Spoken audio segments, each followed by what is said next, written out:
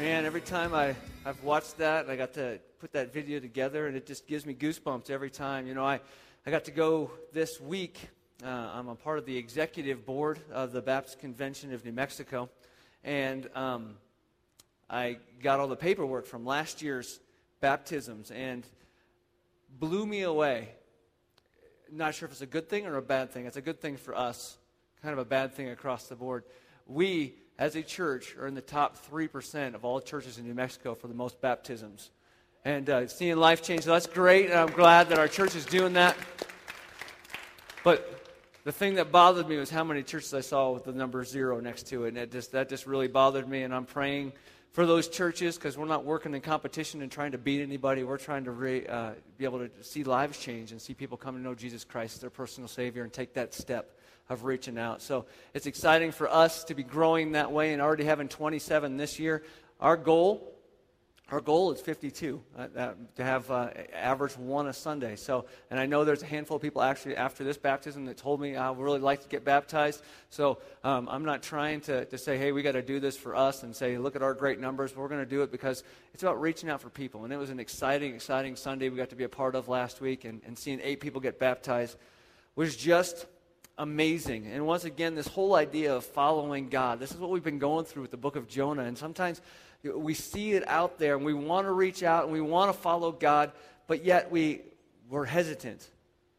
Or we say no, because we're worried about what everybody else is going to say. As a matter of fact, during youth this morning, Corey, who normally teaches youth, he's out of town this week, and so I got to step in and teach youth, and we're going through the entire book of the Bible. And since we're 3 weeks old into our Sunday school classes, we did Noah this morning. And I said, most of the time Noah is one of those stories that it's the cutesy thing that's on the walls of the bedrooms. And, of course, we joked about that being the fact that, it was the worldwide flood of sin being destroyed that people are putting on their kids' nursery windows and things of that nature with little people smiling or little animals smiling on a boat, yet they don't show any of the dead people floating underneath the water that were all destroyed. But, we said that's generally the focus of Noah and the ark. But really, what we focused on this morning, one of the things I think we need to focus on with Jonah as well as Noah as we look at it here, is he took 120 years to build an ark, and we were pretty much guessing, it was a football field and a half long. It was 450 feet long. It was 45 feet tall and 75 feet wide. We were kind of looking at that building over there, and roughly, that's probably about what that building is in the section that we are in. I said, can you imagine taking 120 years to build something this big and still trust God after everybody's walked by time and time and time and time again saying, what are you doing? There's something wrong with you. And it wasn't like you went down to Home Depot to grab all the wood and stuff. He had to do a lot of labor to make that happen, but it's because he trusted God. And as we look at Jonah today, I think when we look at Jonah, we have covered the first half of Jonah. Thing is that's pretty much where people stop when they look at Jonah. Because when I say Jonah, first thing that comes to mind is either big fish or whale. That's it. That's kind of what ties in together. Let's take a quick review of what we've talked about. God told Jonah, he said, hey, I need you to go to Nineveh. Nineveh, the Israelites' enemy. I want you to tell them to repent and break down and leave all this junk alone. Leave all the idol worship alone. Leave all the evil things that you're doing alone and go to Nineveh. You see, he got that word from Joppa, so he should have headed pretty much straight north right there. But instead, he decided to run from God. And he said, you know what, God, I'm going to go to the furthest side of the world, as far away as I can get in the known world from you, and that was Tarshish, across the Mediterranean Sea, over to basically Spain nowadays. So he said, I'm heading that way, and I'm getting out of here, God. I'm not going to listen to you. And God said, yeah, sure, go ahead and do it. I got a few plans for you along the way. And so he gets on a ship. He has some sailors with him. He goes in. He's like, I'm going to take a little nap and get down below here. And this huge storm goes up because God says, you know what? You can try and run, but you can't hide. And boom, here comes a storm. He stays asleep. The sailors freak out. They say, hey, get up. Pray to your God. Something's going on here. We got to figure this out. Find out it's Jonah's fault. He says, this is my fault because I'm running from God. He said, the only way to stop the storm is to throw me overboard. After a little bit of being hesitant and saying, no, I don't really want to, we don't want to throw you overboard. We're going to try and row. That didn't work, so overboard he goes. Okay? Ends up, fish swallows him. He's in the belly of a fish. He's being digested for 3 days and 3 nights. In that time that he's in there, he's not camping out and having a fun time. He's praying to God. He's saying, we talked about last week, just that claustrophobic, as you're tight into the space and you're stuck, all you can do is think about, God, get me out of this. And he did that, and it's a very eloquent prayer throughout all of chapter 2 of the book of Jonah. So finally, at the end of chapter 2 of Jonah, he gets spit out, and that's where we stopped at last week. After he had run, after he'd done all these things, he got spit out because he said, God, I'm going to do what you've called me to do. I will make promise on the things that I have promised. I will make good on the things that I've promised. And that's where we end up at today. So before we get into the next part of the story, because though it sounds real good, and if we could just tie a little bow on that and send it away, that sounds like a great little package deal. Because Noah ran from God, he prayed, he repented, and then he got started again. Back doing what God wanted him to do. That sounds like a wonderful plan. I wish that was a plan of all of our lives, and we could stop it there. Unfortunately, that's not where it stops. So let's pray, and we'll get into Jonah chapter 3. Father, we're so thankful for who you are. We're thankful for the love that you have for us. And God, we're thankful for the stories of the Old Testament and New Testament, of trust in you and those who didn't trust in you, and the results for both. And God, as we look at that today, I pray that you open our hearts and you open our minds to what you'd have to say to us through the book of Jonah, and even in the idea of surrendering and waving that white flag, not just in running from you, but, Lord, into doing your will, to surrender, to say, yes, I will do what you have called me to do. We pray it all in your name, Lord. Amen. So, we are now in the middle of the story. And a lot of people think the point of the story was that God got Jonah's attention. And he got his attention by having him get swallowed by a fish and pray, repent, and get spit out on the shore. But really, that's just a part of the story. That's just a small part of the story that gets told. But really, the point of the story, I think, is what we're going to talk about today in these last two chapters as we read through chapters 3 and chapters 4. And I think, we get so wrapped up in the idea of people run from God. All of us have run from God. We're born running from God. And eventually, God gets our attention through a person, through an event, through whatever it might be, and we turn our lives to God and we give our lives back over to him. And that sounds like a great plan, and that's exactly what we need to be doing. But the story of Jonah is so much more of it all. And I think it's this. I think the story of Jonah really boils down to the people who are Christians. And it is for the people who are Christians because I think we get into this mindset that we are really, really good people. I mean, according to our own standards, we're pretty decent people. I had a great time this week getting to serve and work with the Baptist Convention at the fair. Tired. I was there from 9 o'clock to 9 o'clock Tuesday, Wednesday, Thursday. There from 9 o'clock to 10 o'clock on Friday and Saturday. And I saw all kinds of people. And I got to talk to all kinds of people. It's funny because the guy who does the talking on the speaker, he does it for the Balloon Fiesta as well, very monotone kind of voice. But he kept saying over and over again, I guess it was kind of the slogan, come to the New Mexico State Fair and experience who New Mexico is. It's such a great representation of New Mexico. And some of it, I kind of said, I don't know if that's a great advertising statement. But on the other part of it all, I was thinking, you see these people that are walking in all different areas of life. The diversity that is out there is just crazy. And I was working at a diaper changing area where we cleaned up afterwards after they had gone through to sanitize it all and just providing a service that really isn't provided there by the fair. And while I was there, had many, many conversations with dads who were waiting for mom to get done. And I had a great conversation. We had these little shiny coins that say on one side, where will you spend eternity? On the flip side, it's got John 3:16 on it. And the guy's got one, but he had picked up the Spanish one because we have Spanish and English. And he's sitting there and he's trying to read it. And so I said, do you speak Spanish? And he's like, no, I'm like, would you like me to translate that for you? He's like, do you know how? And I picked up the English coin and I said, yeah. It says, where would you spend eternity? He's like, oh, wow. I said, do you know the answer to that question? He said, yeah, I think so. And anytime somebody says, I think so, I'm like, oh, okay. Let me go on. I said, why do you think so? He said, well, hey, I'm a really good person. I said, okay, that's interesting.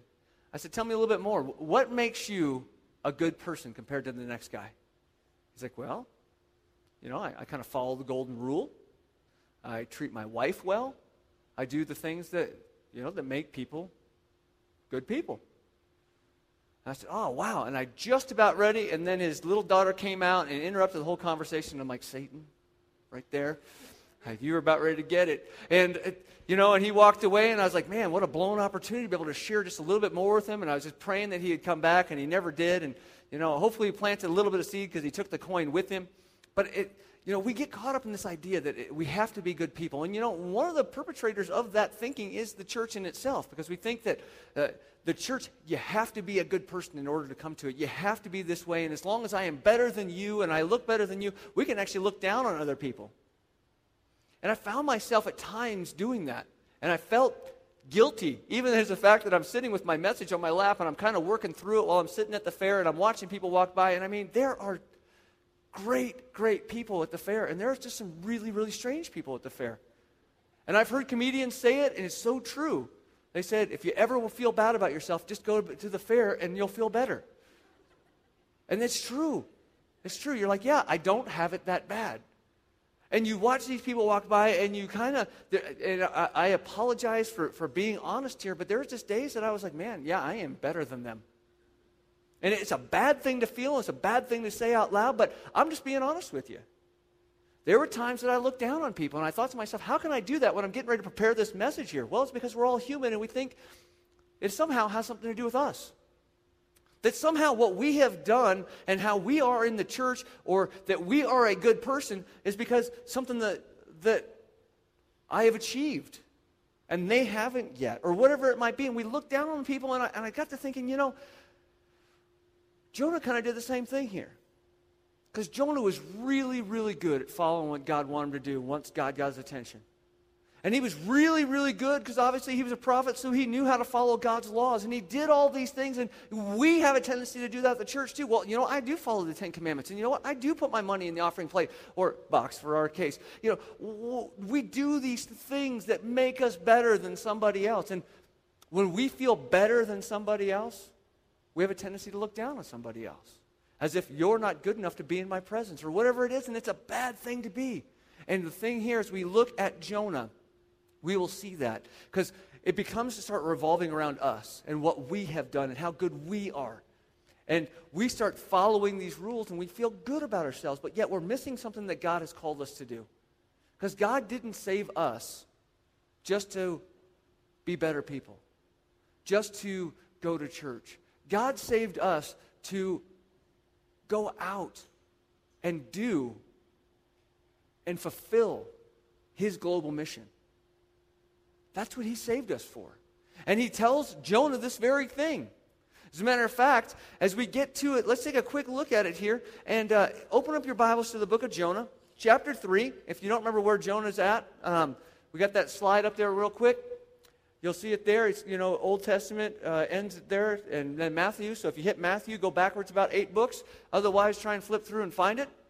But as we get into the book of Jonah here, and we look at 3, because this is one of those things that people, like I said, don't really look at very closely. Let's take a look, because there's some important things here. Jonah chapter 3, verse 1. It says, "Then the word of the Lord came to Jonah a second time." This is right after he'd been spit out onto the beach by a fish. So, the most amazing part right here of this is that God gives people second chances. And we need to remember that. We need to let that soak into our head. And those people aren't just us. It's every person that walked by me at the fair. On Wednesday, there was over 200,000 people that went to the fair because it was free day. They said 55,000 people showed up between 7 o'clock and 9 o'clock at night. And every one of those has a face, and every one of those has a soul, and every one of those God has given a second chance. And we need to remember that. No matter how strange they are in comparison to us, or how strange I am in comparison to them. I got into a joking deal with a guy that was wearing a tutu. And he's like, "What?" And I'm like, "What?" And he kind of said, "You're the one with your shirt tucked in." I said, I looked around and I said, "You're right, I am the one that's abnormal here. Because everybody else wasn't normal compared to me or in my own mind. So we have this tendency to say, yeah, this is this and this is this, but it's all in the way we have a perspective. So God came to Jonah and gave him a second chance. Verse 2, it says, "Go to the great city of Nineveh and proclaim to it the message I give you." Instead of what happened in in the first chapter, it says, Jonah obeyed the word of the Lord and went to Nineveh. Now, Nineveh was a very large city, and it took 3 days just to go through it. It was a city of 120,000 people. It was also a city that was 550 miles from where he was at. There's a little bit of challenge that was coming place here. I started looking at a map. I said, what big city is 550 miles roughly away from Albuquerque? That if God had called us to say, hey, I want you to go to this city and I want you to proclaim that they're doing wrong, they're walking away from me, that they are full of sin and they need to stop worshiping their idols and they need to worship me. You know what city's 550 miles away from here? Las Vegas. I was like, wow. So imagine, we step outside Cleveland High School. We get on our mules, donkeys, or just walking with our feet, and we start to make the trek to Las Vegas. As we walk to Las Vegas, there's going to be some time of thinking. Why are we doing this? Why are we going? What's the end result of this going to be? How are they going to respond? We're going to have a lot of time to think, because it's going to take us a while to get there. We finally get there. It's going to take us a couple days to walk through that city, similar to what Jonah's experiencing here. Imagine this. You end up on the strip. We get there. Our shoes are a little tired. Our feet are a little tired. We're walking through, and we say, repent of all the things that you're doing wrong and give your lives back over to God. And we just walk through the street saying that, repent, give your lives back over to God because what you're doing is wrong. God wants you to come back to Him. Get your acts together. How would they respond to us? Yeah, they're going to think we're nuts. And if it were a whole big group of us, it might be a little bit less nutty. They think I'm a nut and that you're nutty for following me. But imagine being Jonah all by yourself. All by yourself, walking through the middle of this town of people that hate you. At least Las Vegas, we're in the same country. We have the same basic principles. But these people, they don't know who God is in Nineveh. They don't even understand the Israelite Hebrew ways. And he's going through talking about some God that is going to destroy them if they don't repent. One guy. How would you think they would respond to that? Probably fairly negatively.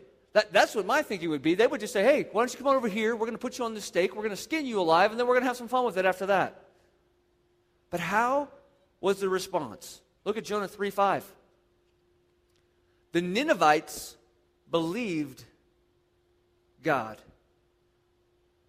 A fast was proclaimed, and all of them, from greatest to the least, put on sackcloth.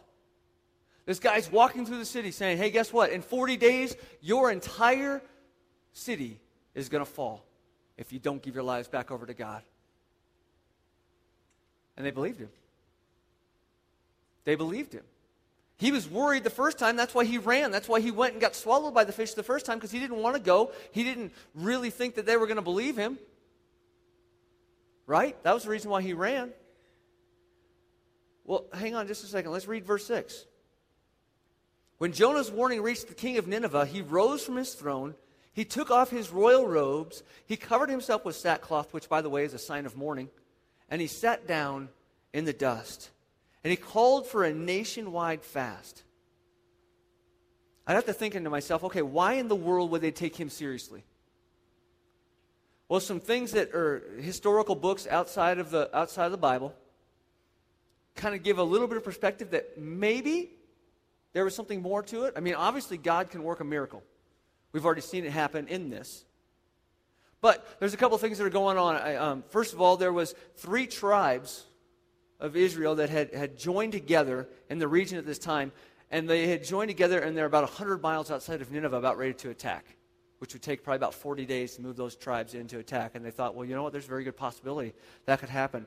The other thing is there were 2 plagues that had happened in the last 5 years. And they believed that there was a god that was causing them, and that there was going to be some problems that took place. Another thing that happened is, according to calendar and when all these things, if you can put them together side by side, there was actually a total eclipse of the sun about the same time. So there's some freaky things kind of going on for them, and they're thinking, well, maybe this guy actually knows what he's talking about. Plus, he had just come out of the belly of a fish and was being digested for about 3 days, and I understand that stomach bile isn't good for your skin. So who knows what he looked like? He could have been looking like a zombie coming walking through town, repent, and they're like, oh, we will. I don't know. There's all different sorts of ways that could have happened, but really what happened is they did it. And then look what the king says. This is the proclamation he issued in verse 7. He issued in Nineveh by the decree of the king of his nobles, do not let the people or animals, herds or flocks taste anything. Do not let them eat or drink. But let the people and animals be covered with sackcloth. Let everyone call urgently to God. Let them give up their evil ways and their violence. Can you imagine if we walked to Las Vegas, that the mayor got up and said that? Guys, there's this church from New Mexico that came, and we need to listen to God. He gets up on his royal throne of mayoral whatever, and puts away the politics and says, we need to get right with God. Don't see it happening, but it does here. Look what it also says. Verse 9, who knows? God may yet relent and with compassion turn from his fierce anger so that we will not perish. When God saw what they did and how they turned from their evil ways, he relented and did not bring on them the destruction that he had threatened. I wish we could just wrap up the story right here, because that is awesome. An entire city of 120,000 people repent because one man followed God. That sounds so great. Put a little bow on that one too. Send it away. Most people don't even know that happened because they stopped where the whale spit him out. But because he followed, people repented and they gave their lives back to God, and their lives changed and everything happened. It was so great. But then we see something, because the story continues, and we realize the real reason why Jonah didn't want to go to the Nineveh in the first place. It wasn't the fact that he was afraid of what the Ninevites were going to do for him. He was afraid of what God was going to do for the Ninevites. He was afraid of how the Ninevites would respond, and then how God would respond in turn to that. Look what it says in verse 1 of chapter 4. But to Jonah, because of the fact that God had relented and did not bring the destruction on it, but to Jonah this seemed wrong, and he became what? Angry. Oh, how dare you save those people, God? How dare you? They are my enemy, and I can't stand them, and I would rather they burned in hell than they got saved because they repented to you. What in the world is going on here? How many times have we responded like that? When somebody that's just way too far out there says, you know what? I repent and I give my life back to God. You can't come in our church. Look at you. You don't dress right. You don't smell right. You got tattoos. You got this. You got that. You got gauge earrings. You got everything we lay out there. There are things we can look at people however we want, because we have this judge of what's supposed to be and what's supposed to be normal and what's not. And we get ourselves all about us. This is our church, and this is how we dress here, and this is how we act here, and this is how we sing here, and this is how... You can't come in here. And we're angry that God would bring somebody like that into our church. And unfortunately, I've seen churches across the nation act like that. And maybe you've been a part of one, and I'm sorry for that. I really am sorry for that. It seemed wrong that God would honor the repentance. It seemed wrong to Jonah. And then look what he says to God in verse 2. He prayed to the Lord, isn't this what I said, Lord, when I was still at home? That is what I tried to forestall by fleeing to Tarshish. It wasn't that I didn't want to do it. I didn't want to see how you were going to respond. I didn't want to see you save those people, because those people are my enemy. Those people have done evil and wicked things to Israel, to the Hebrew people. They do not deserve to be alive. They do not deserve to have your repentance or your grace and mercy poured out because they repented. Anybody think about God sometimes when you read the Old Testament and you see things like Noah and the ark? How could God kill all those people? That God of the Old Testament, he let wars and let the Israelite people slaughter people, and just there's all kinds of bloodshed. And it's really kind of cool if you're into that stuff. But man, there's this God of the Old Testament. It's like this mean judge God. And all of a sudden this New Testament comes along, and he's kind of a light and fluffy God that's full of grace and mercy and things like that. And we think there's two separate gods, right? How can they be this way? But look, if you look at what Jonah says here in verse 2, you understand it's the same God. It's the same guy, because what did Jonah say? I knew that you were a what? And compassionate. I knew that you were a gracious and compassionate God, slow to anger and abounding in love, a God who relents from sending calamity. You know what? God, I knew you were going to save them. I knew it. And that's why I didn't want to go. I didn't care what they did to me. I didn't want to see you save them. That was the reason why. I think sometimes we miss that, because we don't sometimes get the whole story. We don't read the whole book. We don't see the rest of it. He says, I didn't want them there. You weren't going to punish them. They deserve to be punished. Do you see what they did? Did you see that? And look what his next response is. Now, Lord, take away my life, for it is better for me to die than to live. How dare you save those people? I don't even want to be here. Just kill me. Jonah's problem is that he knew all about the law of God. He knew the Ten Commandments. He was a prophet. He went out and told people the things that they needed to hear. He knew that God was a gracious and loving God. He knew everything he needed to know to have that get-out-of-hell-free card in his back pocket. But when it came to reaching out to people and sharing that with him, he didn't grasp that. He didn't grasp that because it was all about him. I've got what I need. I'm going to heaven when I die. That's all that really matters. And there's too many times that we as Christians will get that way, even though we don't want to say it out loud, even though we don't want to admit it, even when we're honest with ourselves, though.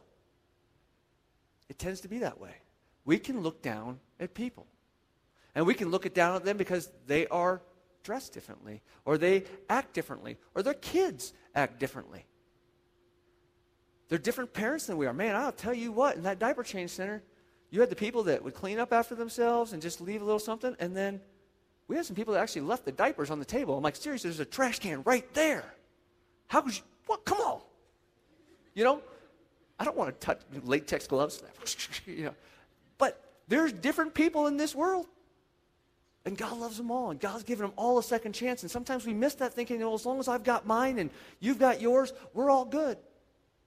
We're all good. And I think we miss that, and we become very judgmental. And, I started thinking about what gets us to the point of being judgmental. What gets us there? And I wrote some things down. You become judgmental by being a very good person who never surrenders what God wants to do in the lives of people that aren't as good as you are, according to your standard. Because we all have this standard of what's good and what's not. And some people's standards are different. You become judgmental by becoming a very good person, but having no compassion for people who aren't as good as you. You become a very good person, and you forget what you ultimately deserve. Because I think we forget that. I think that we forget that God's grace is poured out on us every day, because ultimately we deserve hell. Because of who we are and what we have done in our lives, we deserve hell. We deserve to be separated from God. But every day, God pours out his mercy and grace on us. And then we forget that other people deserve that too. And that God has done that too. We forget that God's grace is showered on us constantly. And we become so good and so much better than other people. And we forget to care about them. We forget that God loves them too. And the problem with that is this. It makes the church insignificant. It makes the church something that doesn't really matter. It makes the church judgmental. It makes a church a place where somebody says, I don't really want to go there because I don't want to be judged. I don't want people throwing stuff down on me or making me feel bad about myself. I don't want that. And that's the tendency we have for that. And as we really look deep into it, we do that. Think about the churches in the book of Acts. And you look at that church and you say, wow, how did they go from 120 to 3,000 in the just moments, in hours? How did that happen? And how do they continue to grow? And how are we a spawn off of that? How did it go that far and get that big? It's because they cared about people. It didn't become, well, let me ask you this. How many of us in this room got saved because we got into a theological debate with somebody? How many of us said, you know what, this God is such a loving and compassionate God because you and I are arguing whether tulip is real or not? Which, if you don't know what tulip is, don't worry about it. If you get into the idea of, are you pre-trib or are you post-trib? Oh, you have changed my mind and I'm coming to know Jesus today. It doesn't happen. How did you come to know Jesus? Think about it for just a second. Because my guess is it's because somebody showed the love of God to you. Whether it was a grandparent, an aunt, an uncle, a parent, somebody at the church took time and they invested in you and they changed who you're thinking or what your thinking was of who God is. Right? I mean, would everybody in here agree with me that that is how you became who you are? How you came to know Jesus Christ as your personal Savior? Because somebody said, this God is a God of love. He has given me a second chance, and He's given you a second chance no matter where you've been. Look what He did for Jonah. Jonah was completely running away, and now he's this way. But yet we get so into this judgmental thing. It's difficult. And I think this part of Jonah is very much a mirror for Christians to look at and say, who are we? Are we mad that God is saving people who we don't think need to be saved or shouldn't be saved or whatever it might be? We forget why God sent His Son, and we forget the character of God. And I think people forget that as well because we don't display it. I challenge you today to be 100% surrendering to God. Not only in His law and His being a good person and following the 10 Commandments and doing this and doing that, but in His mission to reach the world for Christ. Because He told us to go. He told us to go out there and do it. And sometimes we say, man, I'm scared to talk to somebody. But is it because we're scared to talk to somebody, or is it because we're scared to see how they respond? Is it because we're scared? I talked to one guy and said, hey, you should invite so-and-so to church. Well, I work with them. I have to work with them all week long. I don't really want them to be at church with us. Not joking. I was like, wow. Honesty, thank you. The answer, not so much thank you.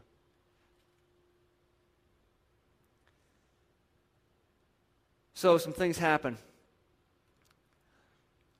And I see it that we become this obstacle. Instead of being a help for God, we become an obstacle for God and we push people away versus keeping them close to Him. And God asks him straight out in verse 4, He says, but the Lord replied, is it right for you to be angry? Is it right for you to be angry? I mean, really, honestly, Jonah, just a couple of weeks ago, you were running from me. And I could have drowned you in that ocean. But I gave you a second chance. These people are running from me. Is it right for you to be angry that I am saving 120,000 people? And Jonah doesn't respond. Instead, he goes up and he sits on the hillside, and he can see Nineveh from the hillside where he's sitting at, and he's looking over there, and he's just waiting for God to do something. For God to send a big lightning bolt and blow the city up. I don't know what he's waiting. He's just there and watching. And while he's sitting there and he's watching, it's hot. This is modern-day Iraq. Some of you guys are soldiers. You've been there. It's hot. And the east wind starts blowing, and according to things that people I've talked to, when that east wind starts blowing, the temperature can go up 15 to 30 degrees in a matter of minutes. And God sends a wind. It just happens to be, accurately correct that it would get hot. And Jonah starts, well, God sends this huge plant with giant leafy leaves, and it creates shade. And Jonah scoots over underneath the plant, and he's still watching the city, and he's waiting for the city to be destroyed. He's waiting, and he's waiting, and he's waiting, and it takes a period. And overnight, he sleeps, and he gets back up, the city's still there. And God sends a worm at that point in time to eat the roots of this plant, and the plant dies and withers. Well, guess what? Guess what happens with Jonah? He gets mad that the plant died. He gets angry again at God. How dare you take that plant from me? And in verse 9, God says to Jonah, is it right for you to be angry about this plant? And Jonah's response, it is. I'm so angry I wish I were dead. This guy's got some serious anger issues. But I think he also has some focus issues. He starts getting so upset about God killing a plant, but yet he wants God to kill 120,000 people. Something messed up there? Verse 10, but the Lord said, you've been concerned about this plant, that you did not tend to it or make it grow. It sprang up overnight and it died overnight. And should I not have concern for the great city of Nineveh, which there are more than 120,000 people who cannot tell their right hand from their left, and also many animals? The end. You notice there's nothing after that? There's nothing in the book after that. The book's over. Wait a second. Jonah, don't you know how to write a story? There's got to be like a conclusion to it. I think he might have failed in English.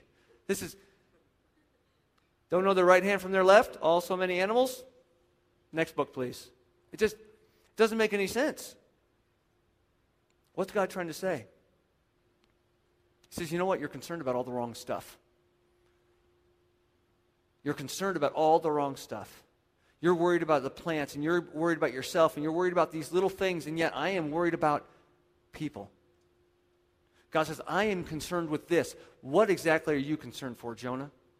What is it that you are worried about and angry about and wishing something would happen? Anybody's football team lose last week? Yeah. How many of you guys were angry about that last week? Uh-huh. Yeah. How many of you guys were angry when you found out somebody died and went to hell? Not as much. God says, you are concerned with the wrong stuff, Jonah. Matt, fill in your name. You're concerned with the wrong stuff. You're worried about things that don't really matter. When we get on Facebook and we harp and we whine and we cry about something that doesn't really matter, yet there are people dying and going to hell on a regular basis, and we don't care about them. We don't get upset about that. That baptism video was exciting, but we should have 80, not 8. We should be reaching out to people and seeing their lives changed by God. We should be going out there and talking to people, not worried about what is going to happen to us, and especially not worried about how they're going to respond. Because I think sometimes we do. I think we don't want our neighbors to get saved because then we have to actually talk to them more. I think sometimes we don't want that. We want to keep our barriers up and our bubbles up, and I think that's exactly what Jonah saw. I want to stay here. You do your thing over there. And it's a sad thing, and I think that's the exact reason why he ended the book like that. Because God just said, what are you concerned with? I am concerned with this generation of people. What is it that concerns you? That's your question today. What is it that concerns you? Are you on board with what God is doing, or are you just happy with what God has done for you? Are you wanting to see people's lives change? Are you wanting to see people's lives transformed by the gospel and by God himself? Or would you rather not see that because you don't like those people or you think you're better than those people or whatever it is? I know this is one of those step on your toes messages, and I feel bad because normally I prep Christy and she tells me what to say and what not to, but I got home too late last night, so I couldn't do it. So I'm going to have a list of things I shouldn't have said today, but I think God's speaking to you. And I know he spoke to me this week because he's like, you're going to talk about this, and yet look what you're doing right here at the fair. You're going to talk about this, and you're saying, hey, I know I can bet I can guess what town they're from. You know, those kind of things. You can, and I'm just being dead honest with you. We have this tendency to do that. And I want to challenge you. I want to challenge you not to be concerned with things that really don't matter, but instead be concerned with what God's concerned with, and that is this generation of people who are dying without him. And we need to share with him, and that's what he's called each and every one of us to do. Stop running and follow God. Let's pray. Father, so grateful. The fact that you give us second chances and thirds and fourths and fifths because you are a God of grace and you're a God of mercy. Your love is unconditional. We don't have to earn it. We definitely don't deserve it. But God, sometimes our minds get messed up and we start thinking that, yeah, we've done something to make you love us more than you love the next person. And we get mad when somebody who has done so wrong either to us or to somebody else comes to know Jesus. And we get so mad that how could you possibly save a person that does so many wrong things, especially in the eyes of the society? Somebody who has hurt a child or abused a woman or whatever it might be. But God, you are a God of second chances, and we are just as guilty of sin as they are. And I think we forget that. God, help us to remember that. Help us to think, yeah, God, you have saved me, and you're going to save them as well. Use us today, God, to reach out to those who are lost. Even at the restaurant that we sit at for lunch or whatever it might be, help us to see the needs and help us to see them as somebody who is without you, and use us to reach them. We pray it all in your name. Amen.